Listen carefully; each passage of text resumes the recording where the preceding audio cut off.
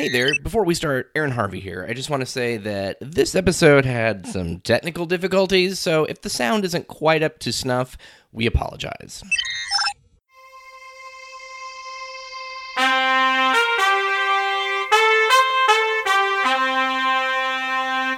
Coconut!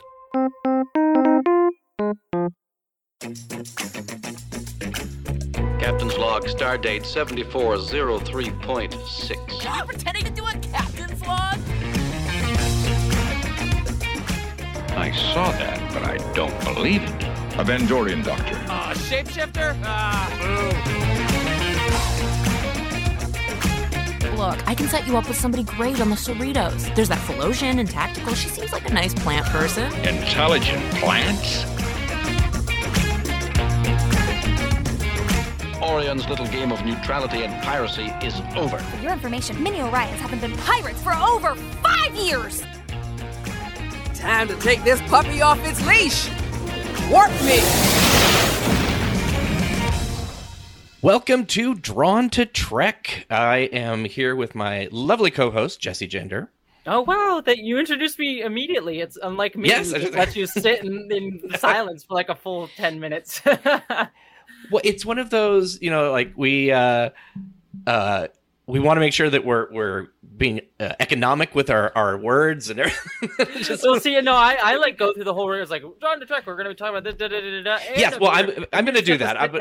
You just sit there. No, I know you do. I just make you sit there very quietly and silently. But nobody knows that if they can't see me, so that's I'm fine with that. When it's video and you're supposed to be seen, kind of like, what's going on? I just stare at you often. You just stare at me. I was like very patient. It's just very fun. But now then I see if you want to introduce me, I just derail you immediately from your entire thing.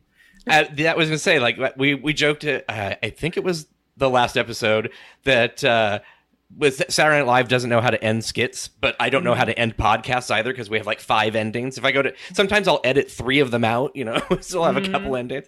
But yeah, so now our intro has just become that. So yeah, exactly. Yes. See, that's what you do when you get me. Anyways, you want to finish this off? Sure. We are going to be reviewing Lower Decks Season 2, Episode 7, Where Pleasant Fountains Lie. Yes, and you were saying before we started the podcast, you knew what that title was a reference to, and I had no idea. It's basically because we've I haven't done it, but they've had improvised Shakespeare at Impro Theater. So I've seen bits and pieces of things laying around. So this was a narrative poem from Shakespeare. It's not a sonnet, and it's not like one of his plays. So it's just they're getting extra poem. Pretentious for this one. Yeah. But it's very, it's like the sexy, like if you assigned it in high school, it'd be like, people would be laughing about ooh.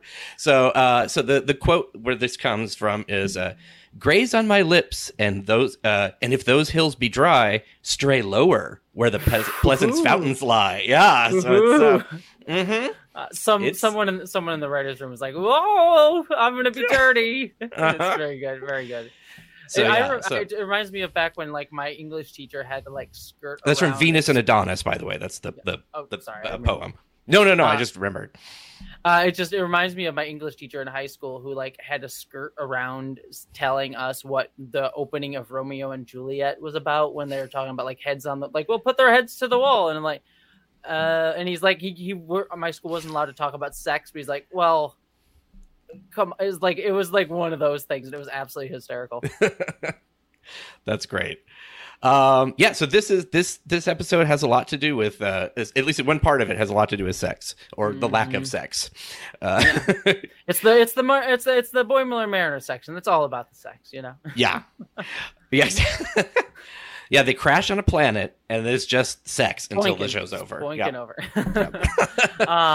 But also we get Jeffrey Combs back to start. Yes, I'm so excited. Jeffrey Combs his voice is so distinctive, but it's also so Star Trek, which is great. And he actually, we can go through. We'll kind of break it down into the different sections. But he plays the evil computer. The show opens up, and we're helping these people who have had 100 years war because they basically trusted the computer, and the computer told them to fight.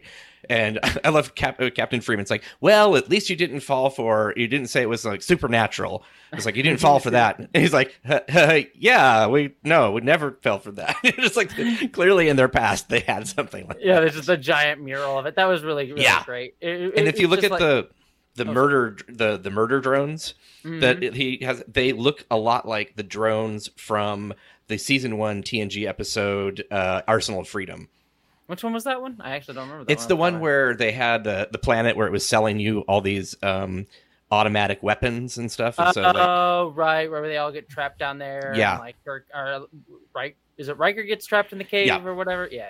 No, I think Dr. Crusher's in the cave, or Picard's in the cave. Yeah, someone's in the one cave. Of them. All I remember that. Riker is like talking with his first officer, and said he says, I'm now serving on the USS Lollipop or something like that. It's like, so he realizes it's a computer, and then he basically kirks it to like trick it into It's like if this is a lie, then that whole thing. It's been a while since I've seen it, so I'm my my description might be a little. It's season 1 TNG is unless you're doing a comprehensive rewatch, it's not one that you never really necessarily just go back and jump into for fun. Yeah. Well, I do watch the Sexy Planet where they murder you if you step on the wrong piece of grass all the time. That's a classic. And it's funny because that's in LA, so it's just like if I go there, step on it. Yep.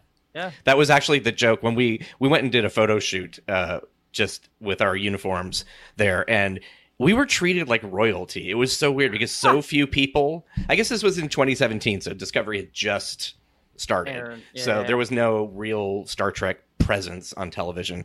But we used to have buses of people come in uniforms, and nobody comes anymore. And so we had random people pulling us aside and taking photos with us, like we were a prop almost. It was very funny. That's kind of and adorable. Then we were like, can we stand over on this? Because he was going to take our picture, the maintenance guy. And he's like, yeah, you can stand. And we're not even going to kill you if you stand on the grass over there. So I'm like, he clearly had the reference. Yeah. So that was a lot of fun.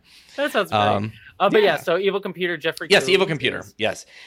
So they basically, he's a little box, and they're taking him back to the Daystrom Institute. It looks like a desktop computer. Like what I got right here next to me. Like a gaming computer, a really cool gaming computer. Exactly, yeah. I want to actually, you know what? That would actually be a fun. Like, I wish they could do like computer. You can get like one of the cases, the computer cases like that. It'd be kind of fun.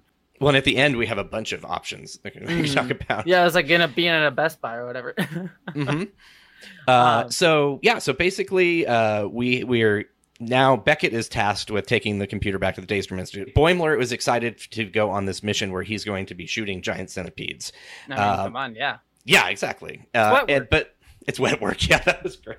And so Beckett's like, oh, you've been reassigned. You're going to be the ship. Because I can spray down the cases that we have to load, and then you can have your wet work. It was my favorite line though was like, it was work and it was wet. What do you want? Exactly. So he gets reassigned to take this computer back to the Daystrom Institute. But these are both ensigns. Would they give just 2 ensigns a shuttle and say, okay, go back to Earth? Like, that feels like that's not. Does that work? I could weirdly buy it just because, number one, this feels like an everyday routine-y kind of thing. It's like, we got another evil computer, which is kind of how they're playing it. So it's like, let the ensigns deal with the evil computer. And then number 2, I guess they know that like Mariner is fairly competent as an ensign. They know that. Like, yes, that's true. She may be irreverent and a jerk, but she can get stuff done and handle herself, I think is the other fit too. And we've also seen throughout like TNG, like in Deep Space Nine, where people were just like, we just took a vacation to Earth for the weekend, whatever, on a shuttle. It's like the universe is a hell of a lot smaller than it actually seems to be sometimes on the show. So it is kind of funny in that sense. So yeah. So I could buy it. Yeah, that's true. So basically, they get in the shuttle and they take off. We also have basically this beautiful kind of Baroque spaceship pulls up to it is the animators knocked it out of the park. That one's like, damn, that might be the most beautiful ship I've seen in Star Trek. That is gorgeous. It was done so well. It's funny because it feels really ornate, but it also feels very functional. Yeah, exactly. They do continue. Well, we'll get there. But Yeah. it feels like that on the inside as well as the outside. It's like strangely works for like being a fantasy style ship in sci-fi. Yeah, definitely. So we go to the bridge. Carol is talking to this queen. What is her last name? The Queen of Hesperia. I can't remember her. Princess Laxwana. Well, that's just it. It was like, so Carol Freeman's just like, oh, hi, what can we do for you? And just clearly these people have met before. She's like really just not thrilled that she's there. It's like, oh, I'm having a bit of spot of trouble. My ship isn't working and I need the skills of your chief engineer. And so we have yes. So Billups comes on and it's just like, hello, mother.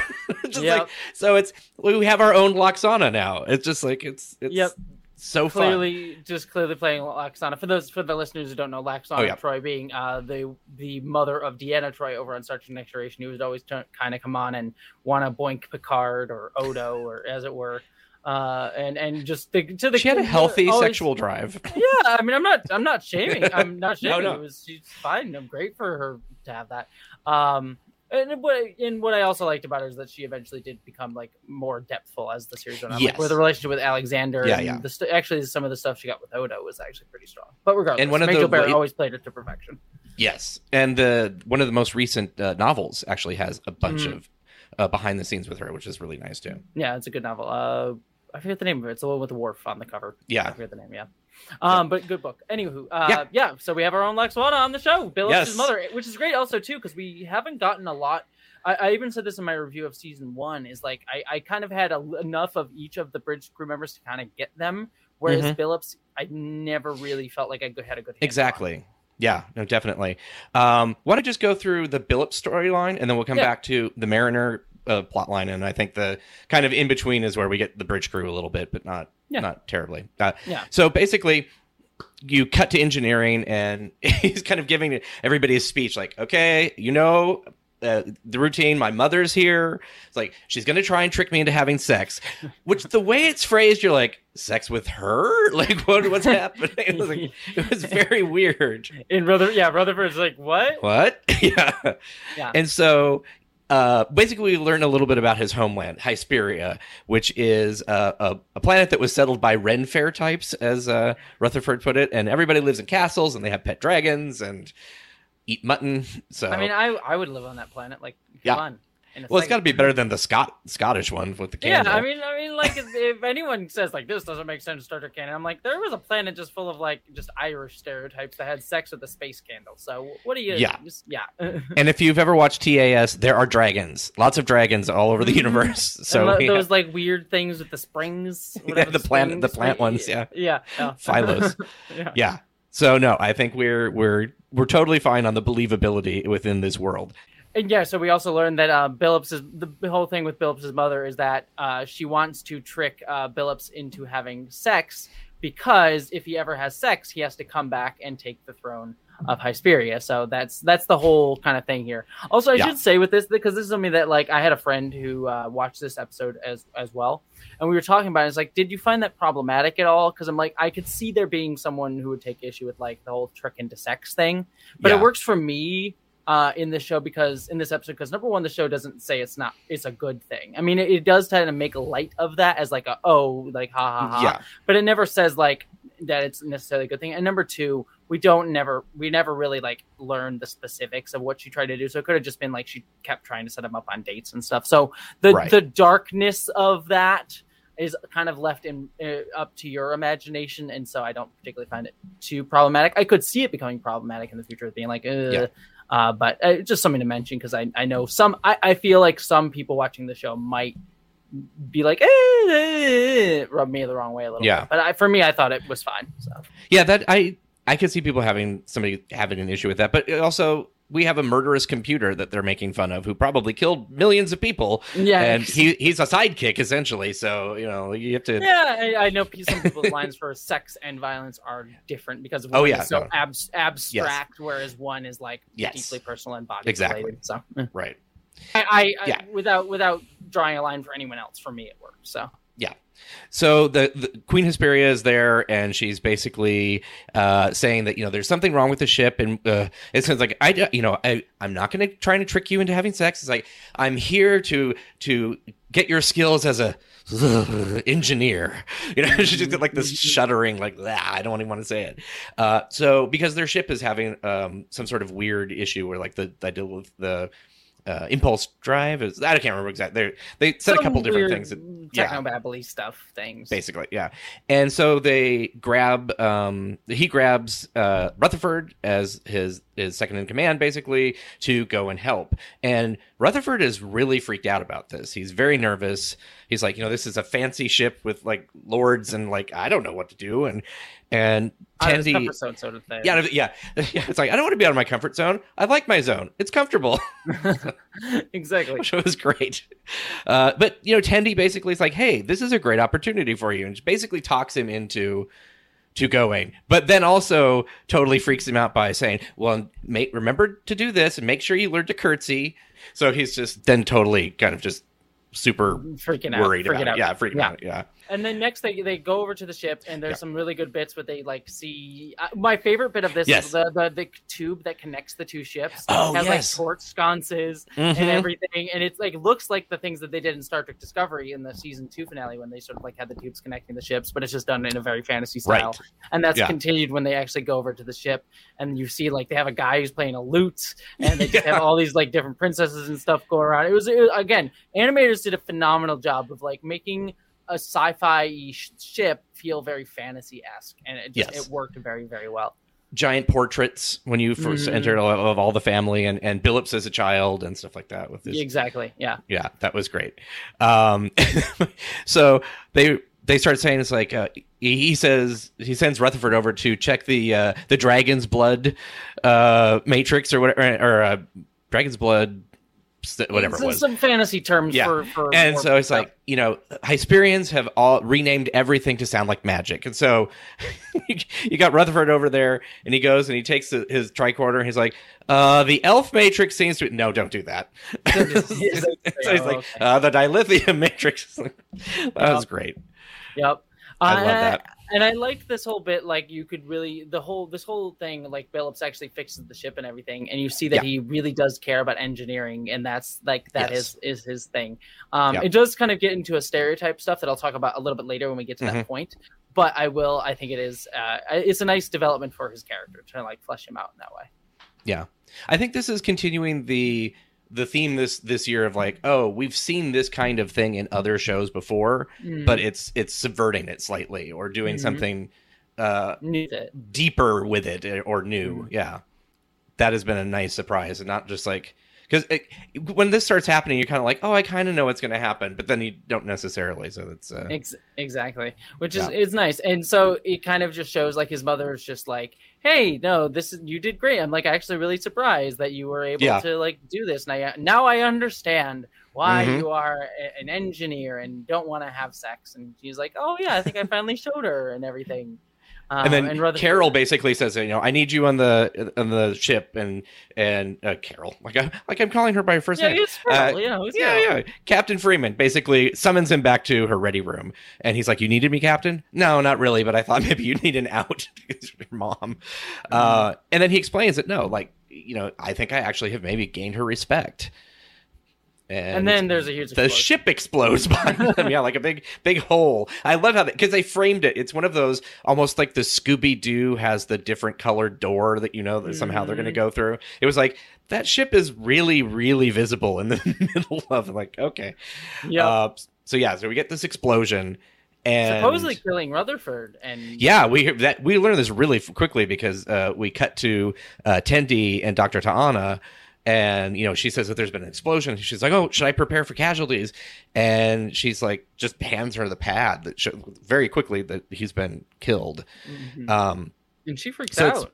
Yeah, she's having flashbacks to what had happened before. So there's just, And very visceral. Like, it was just a very visceral moment. They played it like very straight, which was kind of dark. Yeah, and just the way she just pounded on the window and just, it was... The way they played it for a moment, like I knew he was probably not dead, but for a moment I was like, "Wow, that dang, all right, that's It reminded me very much of Data's death in The Most Toys. Yeah. Where they like everyone, or the other one too with Jordy and Ro. Their death. Yes. Their death. Like that was also The pretty next dark, phase. too. Yeah. So yeah, it was like pretty serious. She basically is. It's almost like she doesn't quite want to accept it. So she asked the computer where he is. Like, I don't know what she expected. I think what she asked was where is his implant still on, and I think her plan was to just go and collect it so she still had a piece of him. Oh yes, as opposed to like finding like him still alive or something like that. But when she does get there, he is alive inside of her room having a feast. Exactly, just having a very nice feast with some mutton and stuff. It's great. Well, one thing that we have forgotten in between before this happens, Billups basically comes and puts down his Starfleet badge and says that, my people need me now because the Queen's dead and I have to go be a leader now. But yeah. So he's gonna get laid. Yep. He's got to do the royal copulation. Yeah, and then after that, Tendi and Rutherford sort of like learn about this and realize that this is all a trick by Billups' mother to try and get him to have sex to make him come back and become king. So Rutherford and Tendi, well, just Rutherford, start to run through the ship to try and stop Billups from having sex. There's a couple like really great, like the lute actually like stops communication. Oh yeah, like a psycho, like a psionic, not psionic. What I'm trying to say, like comm blocking lute. Like using sound waves to block the comms. Anyway, it stops communications, which was great. And so Rutherford's like running through the ship, and we're cutting to Billups. We did have one good line before, which she's like, "You will never catch him." It's like, "My guards have been trained since birth to skip foreplay." Yes, yeah, that was good. That was really, really good. Which I'm like, skipping foreplay, like, come on, that's the best part. It's the best part. Anyway, so Rutherford's running through the ship. And trying to decide we're getting cuts to Billups like having sex, which by the way is nice to note that there's a guy and a girl there, so it's a nice little subtle like or at least presenting guy and girl people. So it's like, oh nice, bisexual, or at least not caring what gender of a person is. So which is nice. And so running through the ship, and my favorite get out of my way, is, horse. Exactly. My favorite line though is when Rutherford bursts into the room. He says, "Has his kingdom come yet?" Which is some writer was so pleased, and I'm very pleased with him because that was excellent. There was a lot of very clever entendres or double entendres in this episode. And then we just learned that apparently Billups just couldn't get it up, which I found interesting for a few different reasons. Because number one, I mean, obviously Billups didn't have sex, so he didn't get tricked into sex or whatever. But it is interesting because the way that I read this, and this is again as someone who's not part of this community and is also, this is not explicit, so this is definitely not explicit representation. But what I found interesting about this is like I sort of read this as a sexual representation of like Billups being either sex neutral or sex negative or sex repulsed as asexual. Because he was sex positive, not to say that he would necessarily have gotten it up. Because again, there's a spectrum of asexuality, but it would appear that he's either sex neutral, sex repulsed, or sex negative as an asexual person, which is actually really cool because you don't really see a lot of asexual representation there and TV really at all. And while again, this number one isn't explicit, so I don't know if this was the intention of the show or if this is the direction they're going to go. So it still could be that he doesn't mind sex, he just is kind of nervous or whatever. So there's other ways, but I just read it that way, and it would be cool to see that. And if they do go that way, there is some sort of stereotyping of like, oh, his love of engineering is like sex for him, which is a bit of a stereotype and things like that. But that also being said, I kind of hope they do lean in that direction because we do need more asexual representation. And I think there's some ways they could do to make sure to do it better and do it clearly. But I think if they head in that direction, I think that would be a cool idea. So, yeah. So basically, he's saved. We still have our engineer. His kingdom didn't come. No, it did not. Yeah, I did like though the little bit at the end with Tendi sort of saying, "It's like, oh, I guess I'll just have to get used to you almost dying all the time," and others like, "Yep, I'm gonna do it." And you get this little scene with Tendi being like, clearly bothered by this. Not okay with that, because his thing is, well, yeah, it's Starfleet, of course, Mm-hmm. Yeah. So they're definitely building up the Rutherford Tendi relationship again. Which, to be fair, what I will say about this is I find it adorable, and I like this episode. I like that whole bit. And this isn't a negative at all, but I do hope that they start to, will they or won't they, like, confirm one way or the other. Yeah. I mean, I'm sure they'll will they at some point, but I don't want them to like be batting this back and forth for too much longer. You know what I mean? That would be. Yeah, I think that would. I don't think that would fit the way that they've been writing things either. They're gonna. That'll have to be revealed at some point. They did start it in season 1, but not as heavily as in season 2.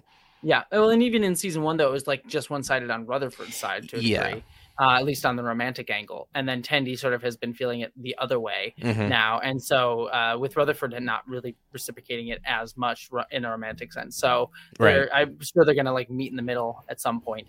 So it'll be interesting to see. I like I said, it's not a negative because I liked how it worked here. It's just one of those, like, I can see myself if this drags out too much longer. Then I would get frustrated with it, but we'll see. We still have a few more episodes. So. Yep. Well, I think we can go back now to the rewind Boimler Beckett thing. Yeah. Well, this works pretty well. I think we've tried to go back and forth between like literally following the plot, and it's easier to just to ping pong. To just pick one and stick with it out. But yeah. This one I loved, except for we'll get to it at the end. I have one major critique of this storyline, but otherwise I love this Jeffrey Combs Mariner Boimler storyline. I think it was great. So they're flying back to the Daystrom Institute, and of course they hit a gravimetric shear in a planet. They crash into the season 2 poster, basically. It's like all the elements from that poster are there. It's this planet that has obviously a lot of trapped a lot of other ships at some point have crashed there. It's just this is City Alpha 5. Basically. It felt very much like that, which is obviously what the poster is supposed to also be alluding to. So they crash on the planet. She has her shoulder like all out of whack, and it's like, oh, it's just a fracture, and he's like, oh no, I don't even want to look at it. She just pops it back into place, and the only thing that's working is the replicator. So they kind of, yes. So ask for a glass of water. It makes black licorice black, which is worse than death, in my opinion. I love black licorice, but I don't want that to be the only thing that I can eat. You're one of those people. Ugh, well, actually, I like black jelly beans. Black licorice, I do not like. Oh, that's even worse. The black jelly, you like have it like up because you use black licorice, so you like can prepare for it as it's like coming at you. But like the black jelly bean, like there's a whole jar of multicolored things. You're just kind of gonna reach in and enjoy this sugary goodness, and you put it in your mouth and like you just taste the one black one. Like I'd rather have like that Harry Potter vomit flavored jelly bean over the black jelly bean. Yeah, I'm sorry. I like fennel, so I guess that must be exactly. Fennel has kind of an anise taste to it, so I think it's like that has sort of it's a gentle slope into going into licorice, but you've slowly been indoctrinated into the black licorice lifestyle. It's the only way that I've also for cilantro have been able to, because I'm one of those people who's just like it tastes like soap or metal or something. It's just like I don't want it. But because I live in California, it basically when you say no cilantro, that's like just less cilantro. So it's like so I've kind of over time realized that I actually put it in something once. I'm just like, whoa, I don't know what's happening to me. Who am I anymore? So. Wonderful. Yes. But yeah, no, this whole bit is great. The black licorice black is just dry too. Aaron from the future, just want to let you know that Mike McMahon, the person who created the show, likes black licorice. So I feel like I'm vindicated. But this whole time, apparently, the Jeffrey Combs computer... Agamus. Yes, is... I'm just going to call him Jeffrey Combs computer. Is just trying to trick them into... Very overtly and obviously trick them into, like just plug me into the computer. You know what I like to do when I'm scared? I like to be connected to a computer. Yeah. Okay. So that's great. But then he manages, while they're distracted after being attacked by like a weird monster thing. Yeah, it takes all their actual rations. He manages to connect to a pad, and personal access data device. A pad, and And I think that's clearly how you say it. Yes. And is able to download some information, which will come up in just a little bit. But Yeah. because they run out of food, Mariner and Boimler start heading out into the wilderness to try and find some food. Because if there's creatures there, then there must be water somewhere. Mm-hmm. But what's interesting here is and it was already started back on the ship. Is we're starting to get a little bit of an interesting conflict between the two, between Mariner and Boimler, in that Mariner is clearly like kind of perturbed that Boimler is independent from her. Yes. Because she's like saying, you can't do this, you can't handle this, you're not commander enough. And like actually meaning and kind of belittling him. But what we know as someone, we've seen Boimler's growth this entire season, especially like last episode where we were so like just showing that he has grown so much on his own as a leader. And he has gotten to that. And so we know that he doesn't necessarily need Mariner as a mentor, still as a friend, but as like a Chadich mentor. Yeah. Doesn't really need her in that capacity anymore. And you can kind of see that it's coming out of Mariner kind of trying to claw him back and being resentful of the fact that she is not needing him, which I think is a great character development for her. It doesn't make me like her. It makes me kind of frustrated and angry at her, but makes perfect sense based on what we saw in like episode 3 of this season, where she actually said to Tendi, "Is like, I get worried when people abandon me and I want them." So it's sort of like her being possessive because she feels like she needs people. So I think it makes perfect sense out of her character. It's a frustrating thing, but it fits her character development, character growth. And so I thought that was really cool. So I ranted for a whole bunch there, but I just wanted to... Every time that he mentions the Titan, just her ratcheted up reaction is funny, but it is also, I feel like it's, everybody has a friend who mentions something. Probably less our friends with Star Trek, like, don't mention Star Trek anymore. But yeah, just the fact that it's just like, enough with the Titan. Like, I don't want to hear about your extracurricular activities or whatever. It's like it was a whole promotion. She did act. She definitely belittled it, and every time she talks about it, she minimizes it as if it was just a fluke or something that just wasn't as much as it actually was. And in the process minimizes Boimler as well, and like minimizes saying his capabilities, which again just goes against what we've just seen in his character growth as a person this whole season, really. And I love that. I think that this was a great butting to heads of these two characters in terms of like where they both are in their arcs. And you even get a butting of heads of like, she just wants to bury the computer and like go and Boimler's like, no, it's a sentient being somehow. They know that, and that like basically straps him on when they go to look for food, takes him with them. She's like, stupid Starfleet ethics. Like, hey, Data fought for the rights of computer beings, so of course. Yeah. But then, of course, something happens, and they, like, he just says something cruel, and marry him at the moment because he's trying to instigate a fight between the two of them. Oh no, it was guacamole. It was they go to they find the tree and they and they knock down the fruit, and it turns out that it tastes exactly like black licorice. They drink it anyway because they need the liquid. And he's like, "Just think, if you had let me go tap into the computer, you could be eating cheeseburgers or milkshakes." Or she's like, "Don't say it, guacamole." And then you just see them getting buried. Like, right. Yeah. So they fall asleep, and in the middle of the night, all of a sudden you hear, "Help, help!" And these little crabs are carrying Agamus away. Yeah, which was apparently Mike's like loves the cute little crabs. He's like, "That's my favorite part." Like, really? Okay, that's adorable.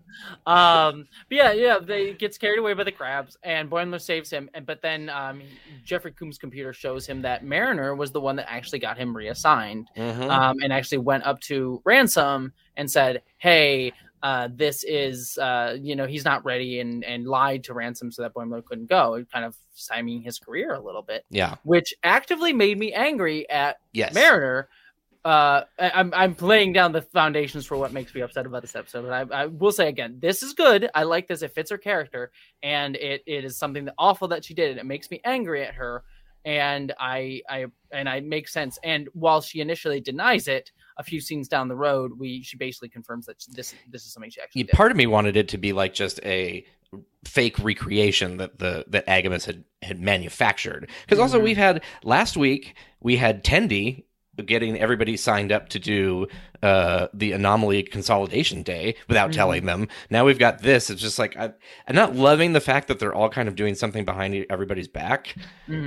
But well, at least Tendy's was more like not negated. Like she wasn't getting them off of anything, and it was like intended to be like a nice kind thing. That's she true. just was didn't reveal that it was her. Yeah. So it wasn't like duplicitous, whereas this is actively duplicitous. Yeah. So I can see I hear your point that it is sort of like a lot of behind each other's back. Maybe it's just because it just happened last week. It's just sort of like it's just like, oh, okay, it's another one of those things. Yeah. I think the intention's different. Like Tendy was trying to be kind, whereas Mariner's trying to be possessive, bossy. Yeah, exactly. Yeah, well, I think honestly it comes across as like possessiveness. Really, she needs Boimler to need her. Yeah. So, yeah. And so basically, Boimler says screw it, heads off without her, and is going to take the computer and hook him up to this like alien ship that's there. And Mariner comes after him and fights him. And they get into a whole fight, sort of like, again, seemingly because Jeffrey Combs' computer instigated it. Yes. And he's sitting over in the corner going, yes, like very excited about it. Yeah. Which is all great. And it's building up to this whole bit. I kind of called what was going to happen, but it works and it fits their character arc. And so Boimler beats her and shoots her with the phaser. Yeah. She's like, you wouldn't dare. And then he dares. he does. He doth dares. Yes. And then they go in, connect him to the computer, and then Jeffrey's computer starts going over the top. It's like, yes, you've fallen for my evil, and like we get this whole thing. My murder drones will take over. Yeah. It's freaking great. It's like, and you fell for it. Yep. And then Boimler just like, nah, I didn't fall for it. Nah, nope. Turns out he just like was using him so he could like charge the like signal, and that he had only connected him to the dimmer switch. Yes. It's like, the navigation's way over there. All you control is the dimmer switch. That's my favorite. My favorite line of the whole episode is like, "I will blind you," and he just like flips click, the switch. Click, click. That was so good. That would have me rolling on the floor. And I love the fact that like when we saw that little bit, I was like, oh, I hope this isn't like a 5-minute evil computer scene. And the fact that it was so short, it was just like, and then he's like, you've been boimed. That was great. Yep. And so then they get rescued and they drop the computer off at the Daystrom Institute, which looks just like the Daystrom Institute from Picard, which is kind of nice. I like that little bit of continuity. Yeah. They must have just taken it and animated a shot from the show. And then we drop the computer off, and there's a wonderful bit where the computer's like, I'll join Starfleet, I'll be good. But then they just crop it off. It's like I've deleted all my evil subroutines. I realize that goodness is the way. They're like, yeah, we're not buying that. And then it's just like a bunch of other evil computers, and there is a good little like button in the episode. The self-aware megalomaniacal I can't say that. But you leave this in the edit. You do not. I will not take this out. It's self-aware megalomaniacal. Whatever. Computer storage. Megalomaniacal. Thank you. Yes, that's. Yeah. It's been a day, and I'm surprised I recognized who you were. I mean, yes. I'm right there with you. Don't worry. So I've kind of been alluding to it, but I need to kind of rant just a bit here. Okay. This is my one negative, and my actual review of my channel, I probably harped on this a little bit too much because, like I've been saying, I liked this whole plot for Mariner. It makes sense for her to be possessive, to be controlling a Boimler, and all this jazz. My one big negative of the show is that it comes across as Boimler kind of forgiving her pretty easily at the end, because it's revealed, like, yes, there's the whole fight between them, but Boimler ultimately reveals that he was just playing that up for the computer's benefit, and that when he says you've been boimed, he like fist bumps Mariner, and it was like all seems to be good, and there's not really any really addressing of it honestly and openly, that Mariner kind of fucked up his chance to like have a career, like a nice little thing on his career. It kind of hurt his career a little bit there. Yeah. And not just like, oh, we missed out a mission. Like she told his direct superior that he wasn't ready. Yeah. Yeah. And Ransom was like, oh, I thought he was ready. And so like, it's something that will. Why you actually took Mariner's view, like word for it, I don't know. That's on Jack, honestly. But that is on Jack. But still, it is something that's like this. Again, it makes sense. I'm not knocking this progression for her character. Yeah. I'm not knocking that it doesn't make sense in terms of where she is. And I'm not saying that characters that I like can't make bad choices. Right. What I am saying is that Boimler not calling her out explicitly on it and them being cool at the end kind of bugged me, because it felt like a bigger deal that Boimler should have been like, no, we're not cool. I would have honestly much preferred the episode to end like them rescuing and getting off. They even if they do the fist bump, it's like, hey, we still trust each other. But him just kind of being like, no, we're not cool after that right now, and just having even a little line that's just like we're still friends or whatever, but like not cool. And I'm gonna be a little bit upset about it for a little bit. Like I just feel it just felt weird that they were kind of cool with each other at the end of this, especially because they had the reconciliation that they had at the Starbase party. Mm-hmm. Like that feels like that shouldn't have happened after this. It's like it's like, wait a second, come on, you've had an understanding. It felt like, and you clearly have not forgiven him for going to the Titan, even though you've had the whole "I've forgiven you."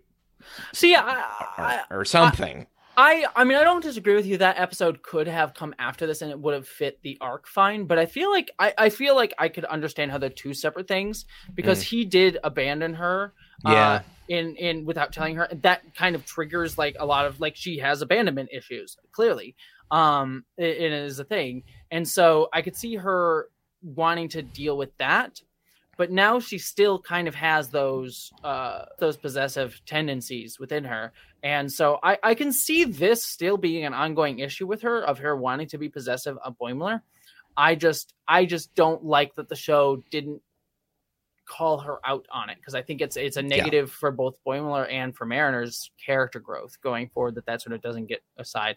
And I will say too that it does kind of like Boimler is getting a clear arc, like a clear positive arc this season, that I can kind of read as like he is coming into his own as a commander and finding out what type of leader he is.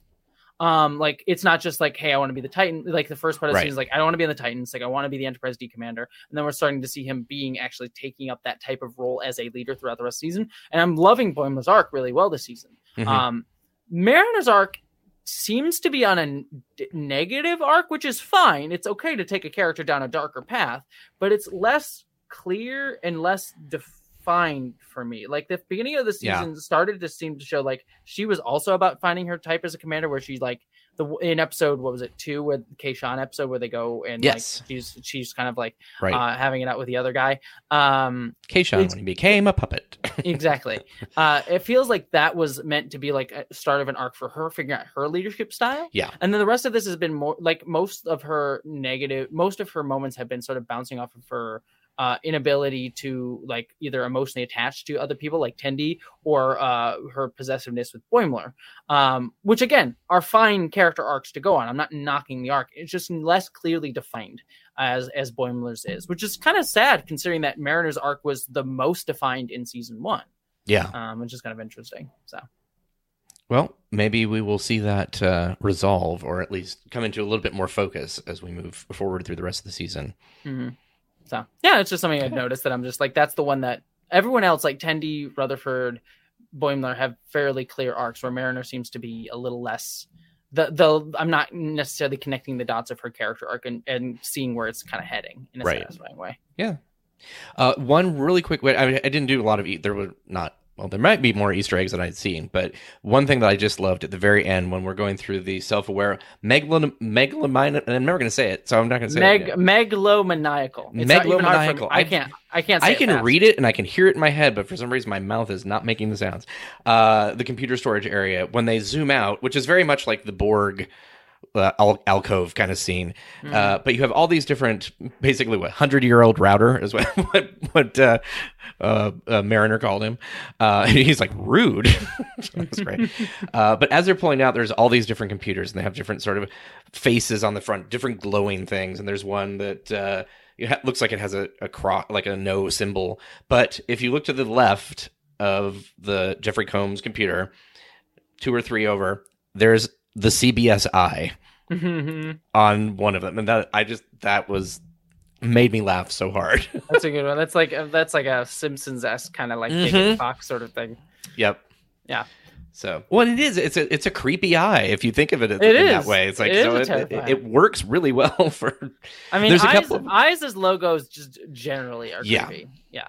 There's a couple that have like, they have the way they've arranged some hexagons looks like two eyes and a mouth, and so they've done a really cool job of making these all sort of look semi-anthropomorphic. Mm-hmm. Yeah, it was kind of nice. Yeah. But yeah, so that was fun. I love that. So I overall I actually enjoyed this episode. I really like I said, other than my one critique of just it's something that's like it's one of those like could have been fixed with just a little bit of a change at the end, in my opinion. Mm-hmm. Other than that one major criticism with Mariner, I loved this episode. That was great. I want the ship from Eagle Moss, the Monavine. Mm-hmm. So yeah, Get on that Eagle Moss. Make yourself some money. I'm sure somebody. Yeah. Well, and what's great is this also now brings in fantasy role-playing cosplay into Star Trek. Mm-hmm. So we can not that we needed that much. Exactly. But still, now we've got something canonical that we can sort of bring in. Yeah, well, all civilian clothing honestly looked like they were part of a Ren fair at this point in Star Trek. Anyways, like anything, like go watch any like TNG episode, and everyone looks like they're in a freaking Ren fair if they're a civilian.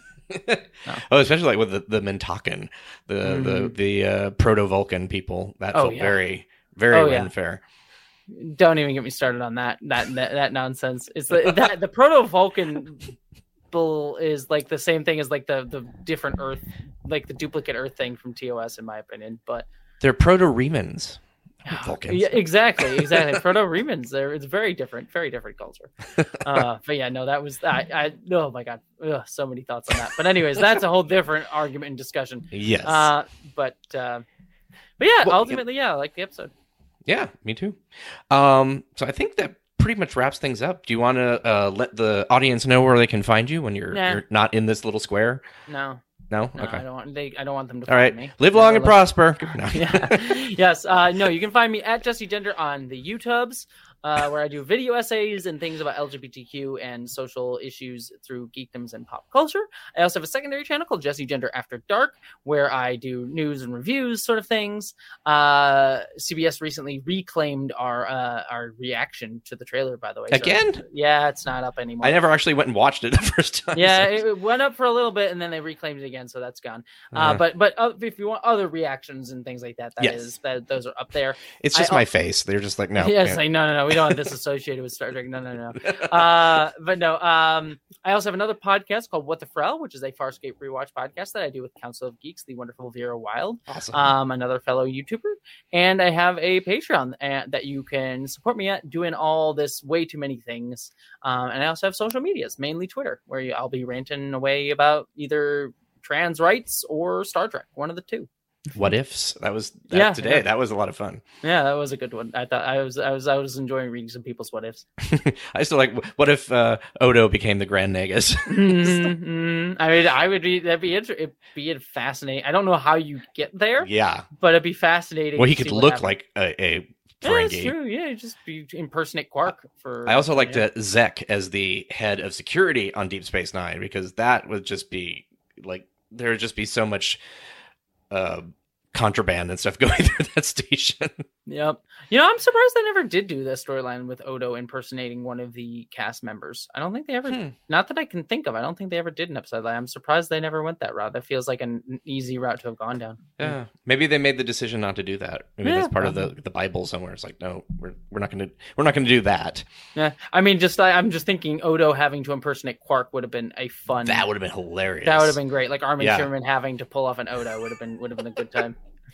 Yeah, Odo trying to be Quark but Armin Shimmerman. Yeah, that would be great. Yeah, I feel like they spend enough time together that it could work pretty well. Yeah, it would remind me of the episode where Jerry Ryan had to be the Doctor, which is also a great that episode. Was really good. Yeah. So, yeah. And if you want to find me online, I'm on Twitter as well, Geek Filter, Instagram, and I'm doing some design stuff, and I've got some things coming up in a while that I can't talk about quite yet, but you'll be able to find me in places other than on the computer. I know. I'm very excited for you. It's very cool. Thank you. I am hoping that all of these schedules don't collide into one. Like, so the next 3 weeks, I can't sleep or something, which probably is what'll happen because that's life. It's capitalism. It's capital. Yeah. It's capitalism from Japan in my case right now, which is another level of frustration. So yeah, I can imagine. But yeah. So yeah. All right. It's great. Well, everybody, thank you for joining us. And if you get a chance, leave a review and ratings in iTunes. We are still somewhat new on the network, and that helps people find us. Okay. Awesome. All right. Well, live long and prosper, everyone. Live long and prosper. Don't you give me that sarcastic Vulcan salute!